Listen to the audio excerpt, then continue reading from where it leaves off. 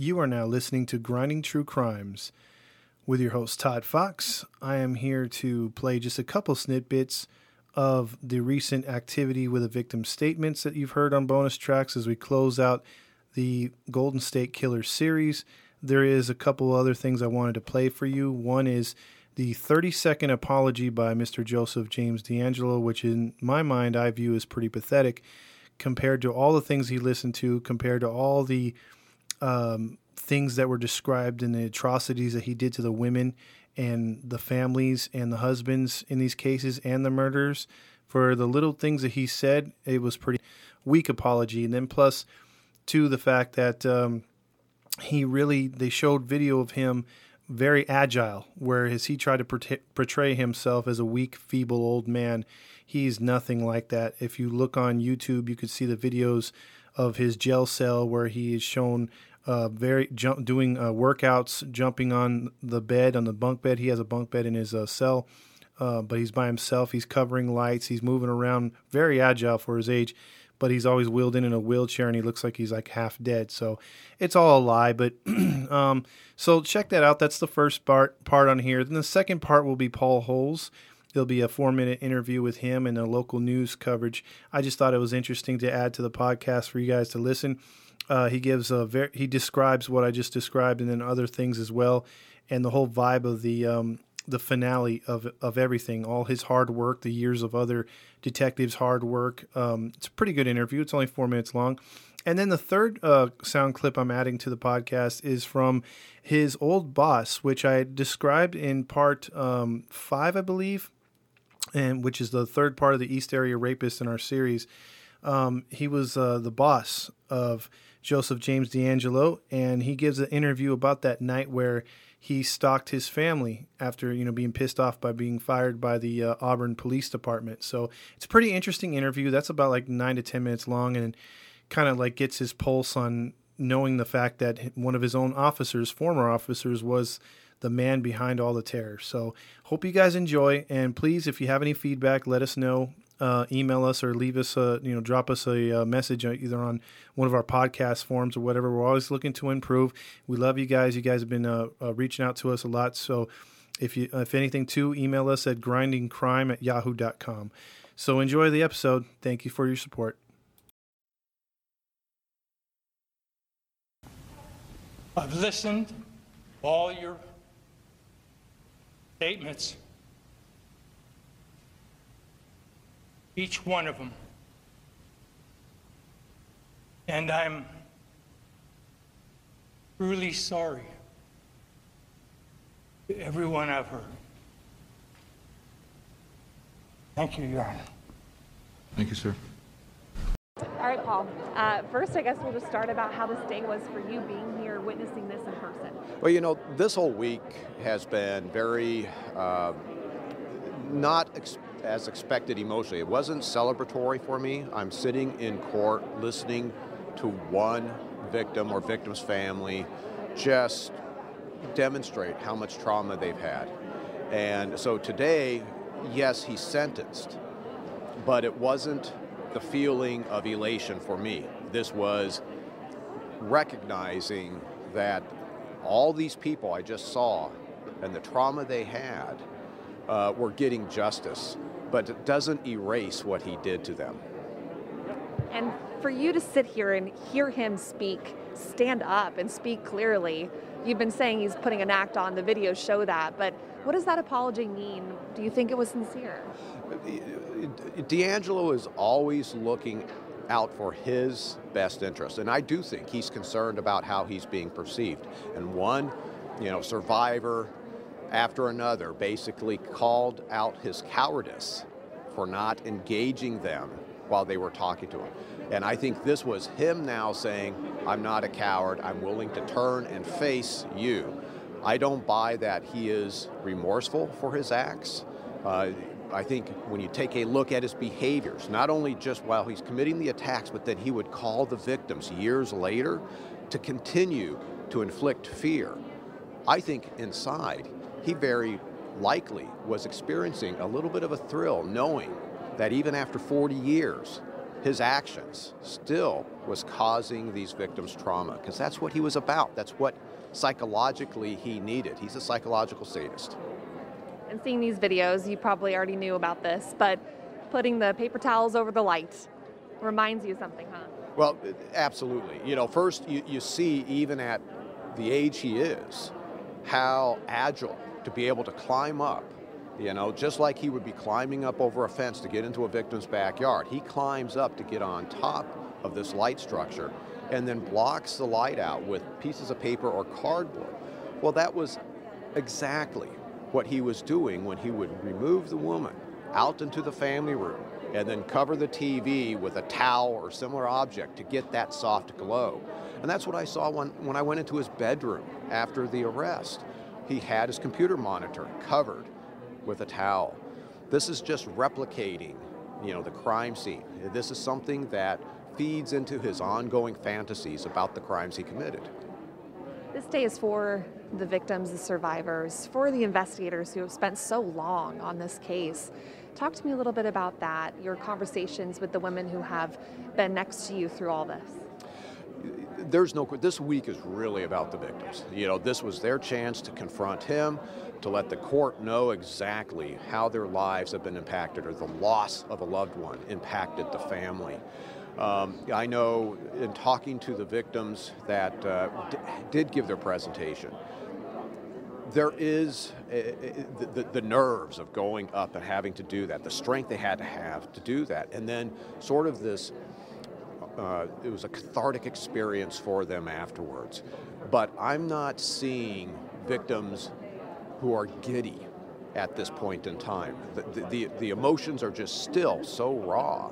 And this is going to be something that just the experience of having to do that, I think they have to heal from that. It's something that, you know, most people don't ever have to do, is confront somebody who, you know, sexually assaulted them or killed a family member. And now they had to get the courage to do that. So I think this is going to be, even though it's a great moment for the case, this is just another step for those who suffered to go through in the healing process. I was police chief from 1979 to 1990. Yeah. First question people are going to say is, are you surprised? Yes, yeah.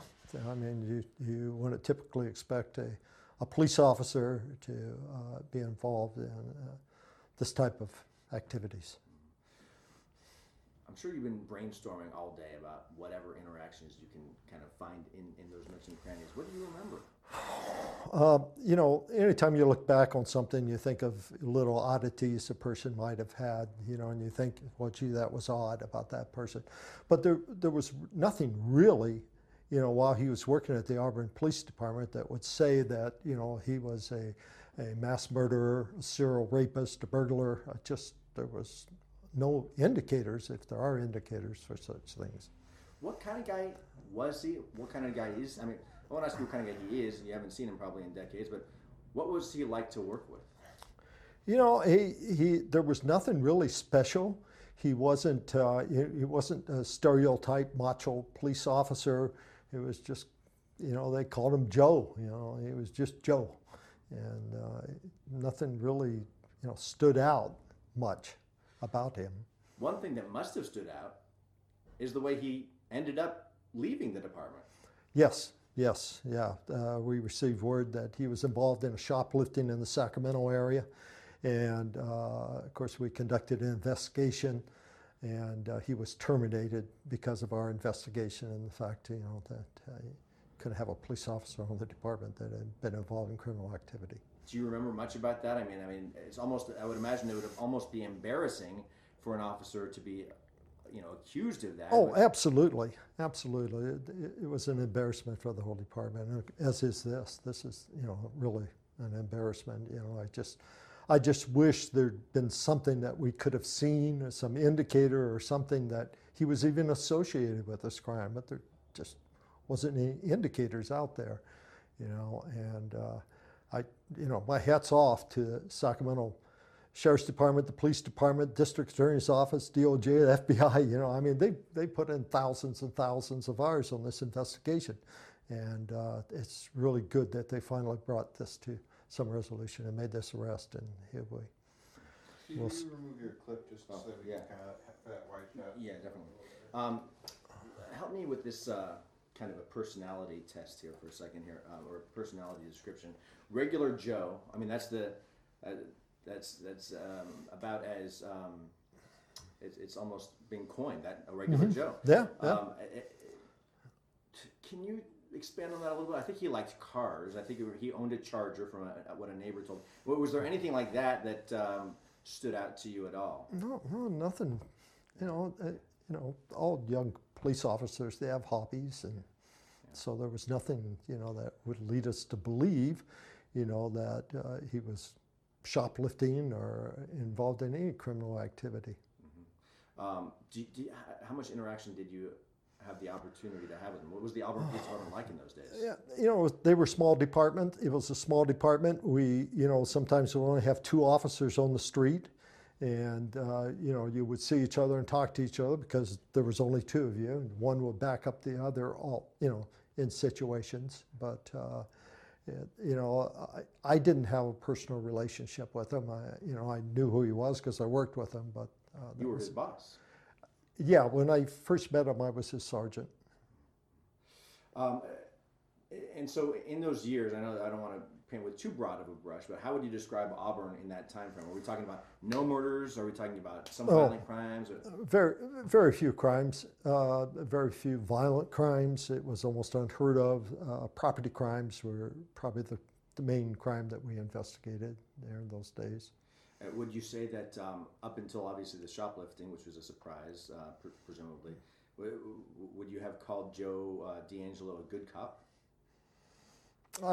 Probably an average cop. Yeah, just average. Yeah. Is there anything at all, even if it's an interaction that doesn't have anything to do with, you know, with any incredible outcomes or anything, but must be you. Sorry about that. Oh.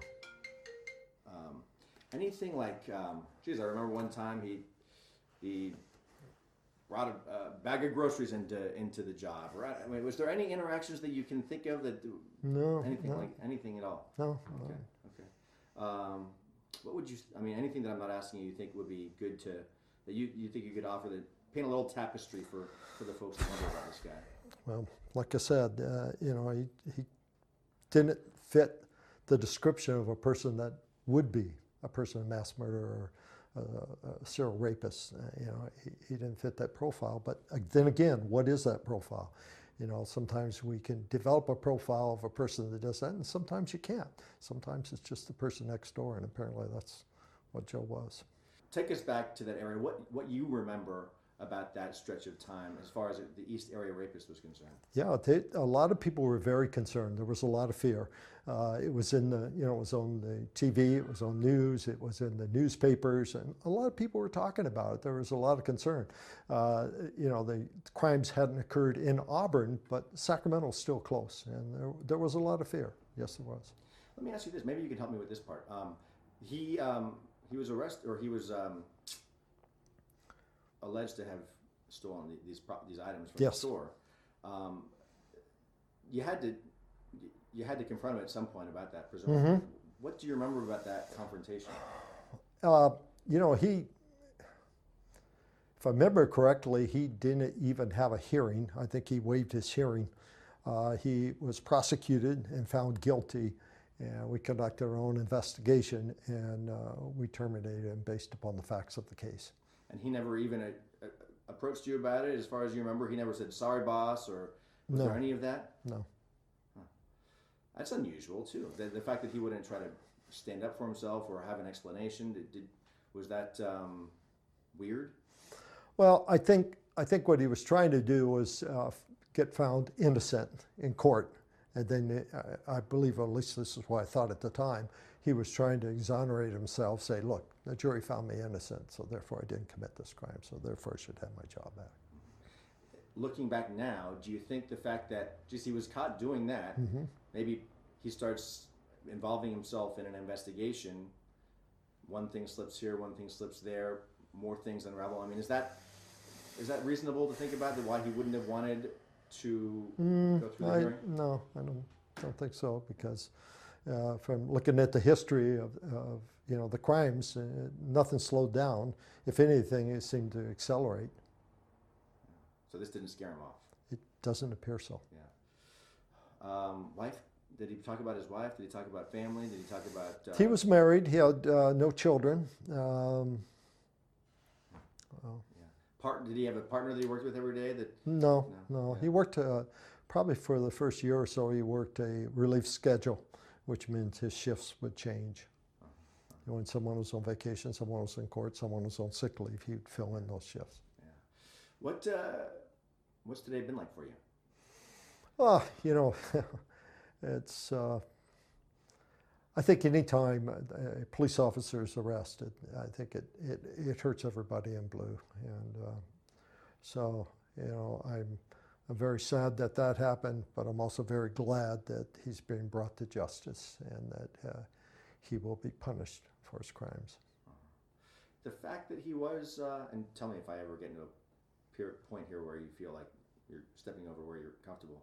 Do you think that his work as an officer helped contribute to his ability to mask what he was doing? Boy,